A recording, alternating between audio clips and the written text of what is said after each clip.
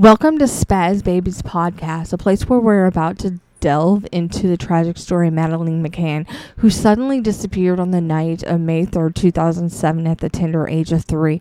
On vacation with her parents, Kate and Jerry, along with her twin siblings and other family and friends in Portugal, the McCanns had gone to a nearby restaurant that was 55 meters away from their holiday apartment where the children had been tucked away in bed.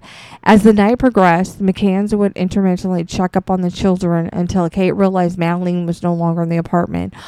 Portugal's authorities mistakenly interpreted the British DNA analysis and thought Madeleine had met with a tragic accident and that her parents were attempting to cover it up. This led to the McCanns being declared suspect in September 2007. However, the Portuguese Attorney General declared them innocent of the charges due to a lack of evidence in July 2008. Currently, a 21-year-old Polish woman named Julia Wendell has received an influx of detention due to her claims of possibly being Madeleine McCann. Wendell has attempted to support her claims and statement by using social media to show similarities between her physical characteristics and McCann's. As a result of her online appeal, Wendell has declared that the McCann parents have asked her to take a DNA test in order to validate her claims.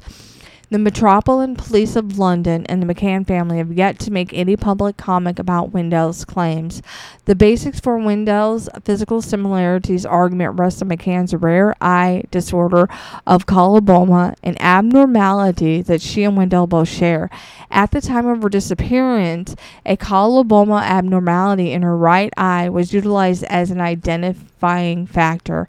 This consists of a tear or hole in the eye structure resulting in an unusual physical characteristic. Madeleine McCann's parents have agreed to DNA test Julia to determine if she is in fact their missing daughter. Dr. Fia Johansson, a medium psychic, issued a statement claiming to be investigating Julia Wendell's case and urged people giving the young woman hate online to stop and respect her privacy. She has a team that will be working together to investigate to see if she is in fact Madeleine McCann. I know I never discussed her disappearance on my podcast, but due to the most recent events, I decided to go ahead and do so. I'm going to go ahead and investigate and review the evidence as I see it online and everything that Dr.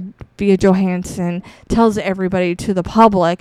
I am going to do another podcast giving an update after everything's released. Thank you and have a good day.